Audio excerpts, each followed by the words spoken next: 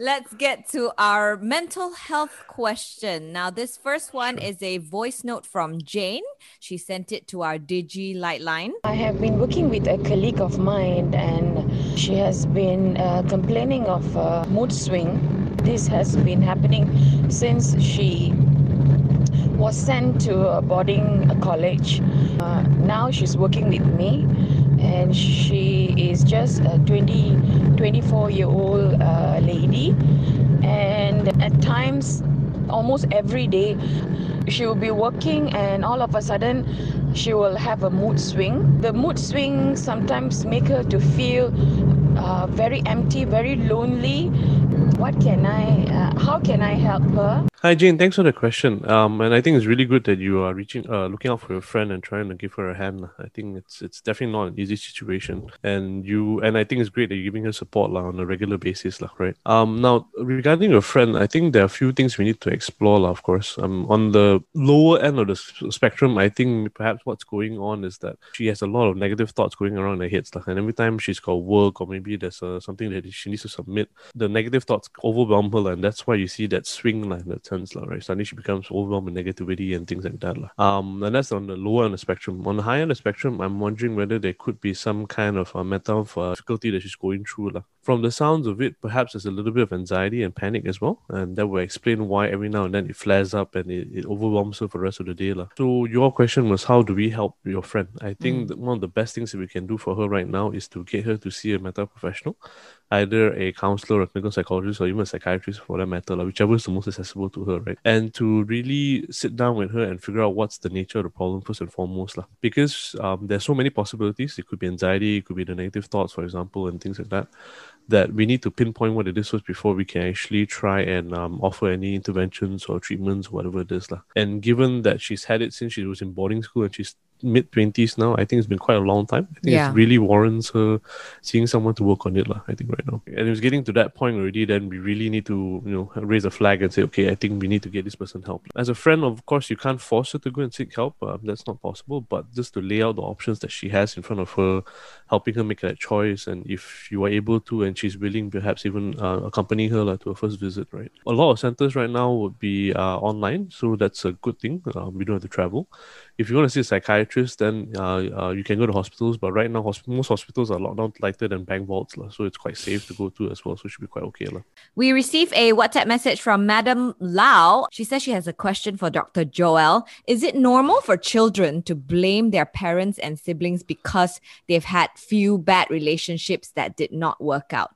The blame is usually because of bad childhood memories and parents' bad relationships affected their own relationship. A psychologist that they went to even advised them to keep a distance from all family members. Is this correct?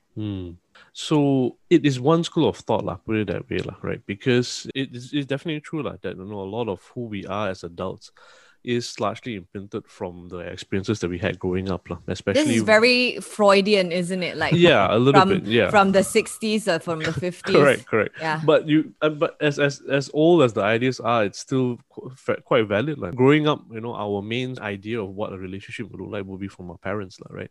So if it's a good, healthy, positive one, and that's what we will translate into our relationships and vice versa as well. The reason why I say it's definitely one school of thought is because there's also the element of responsibility as well, right? So even though you learn from it, even though that's what you know, given the fact that this person has multiple failed relationships, then you have to make a decision on how you want your other relationships to be as well. So that's another school of thought, that we are control of our destinies. We get to decide and choose how we want to play things out, so to speak. Now, as to the advice given about staying away from family members, again, we don't know the full extent of the story. We don't know what's going on. In some cases, it can be a valid intervention, right? Yeah. Because maybe the client just needs some space from them, right? Because sometimes families become too enmeshed, meaning that, each individual person is not really an individual, right? They are so caught up in the whole family dynamic that they cannot separate themselves. So in that instance, then separating yourself would be good. Then you get to find your own feet. You get to discover who you are as a person. So what that psychologist recommended could be a valid recommendation, again, depending on the scenario, but we don't know the full story. Is that the only scenario? No, right? So there are other things that can be done. For example, like I said earlier on, another point of view is the client needs to take responsibility for what's going on, right? And in that case, then it might be a good idea to stay in the family so that they can learn to build their resilience or resistance towards the family's influences and all that, and learn how to become their own person that way, right? Or maybe that person just needs to find his own person first before he's able to be in a relationship. Yep. Sometimes we're just not ready. We just plow into it because we think it's right. Sometimes we go into a relationship because it's more born out of physical attraction rather than emotional attachment, right? So that could be a definitely big issue as well, and that says a lot about the individual if they're doing it that way, lah. The whole rushing into it kind of scenario, lah, in that sense, lah. All right, doctor. This next question comes from Ricky on our Digi Light line. He has a question about relationship. His friend has this thing with zodiacs when it comes to relationships. So she believes it really intently, and she believes that this person of a certain kind of zodiac will act this way and will start mistrusting that person at one point in time. And he says that we all know that this zodiac horoscope thing is all pseudo-psychology. And how do you explain to these people who believe in this zodiac signs when it comes to relationship that it doesn't have anything to do with how people's minds or attitude towards each other? That's a really good question, Ricky. I think there's a few things that we need to consider here, lah. I think first one is the fact that there's this phrase that I use in CBT a lot. It's called self-fulfilling prophecy, lah, right? And what I mean by that is that if you believe in something enough, we start making it into reality, lah. So, like for example, in this case here, you're saying that your friend has it's into zodiacs, and it says that this particular person he or she's interested in has a propensity to cheat and be based on the zodiac, right? If that's what we go into relationship thinking or anticipating or looking for, right, then eventually we're going to find signs and symptoms that would tell us that this person is cheating, even if they're not, right? Even like it's an extra message or whatever it is. So that's something we need to be really careful about, where we start looking for evidence to confirm our biases, in that sense. And perhaps that's something that you can convey to your friend as well. You know, if you go into it with a preconceived notion about what's going to happen, then perhaps that's going to make it happen, right? Another thing to consider is that, you know, there are situations or there are cases in zodiacs where the descriptions are typically very general, right? So if you look at newspapers, especially, because they print out all the zodiacs and all that, you see that they tend to be really short and general, and the reason for that is because it's more all-encompassing. They can capture all 12 zodiacs, and arguably, if you read through all 12 zodiacs, right, you probably would find elements of yourself or your personality or what happens to you in all 12 of the zodiacs. And it's in, like you said, Ricky, sometimes it can be a pseudoscience or pseudopsychology kind of thing, because it's playing into the whole idea that if I make it general enough, it's going to resonate with a lot of people. But that's not to say that the zodiac, looking at zodiacs is not based on science, because we have a long, rich history of zodiacs being used to help predict things, predict personalities and stuff like that. So I'm not saying that your friend is practicing pseudoscience and all that, no, but where they're getting it from, that's a big question to ask as well. Are they getting it from a legitimate source? Is it somewhere that is reliable and trustable or not? That's something to question as well, right?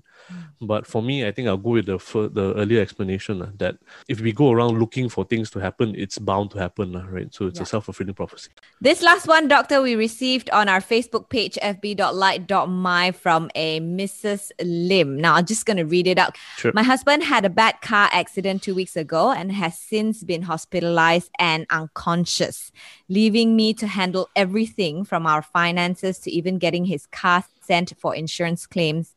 While going through the things that I have to pay for, I noticed constant charges on his credit card every week at this hotel in KL before his accident.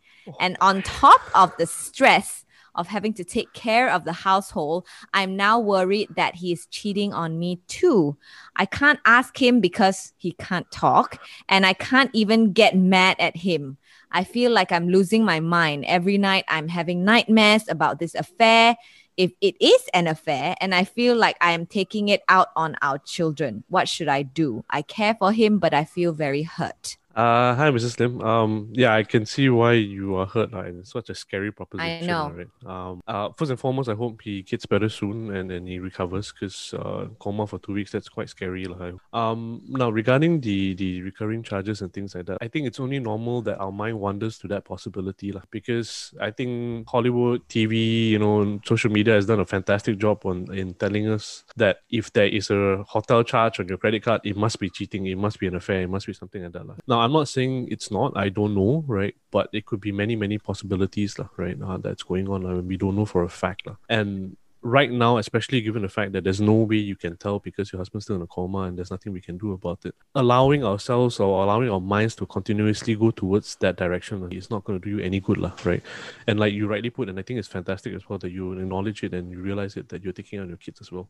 It's not a healthy proposition to be in, right? I mean, the kids, I'm assuming, should be freaked out by that being in a coma, and then you are taking out the kids as well. It's a bad combination, right? Overall, and as hard as it is to do right now, I would encourage you to pull your mind way back from that, right?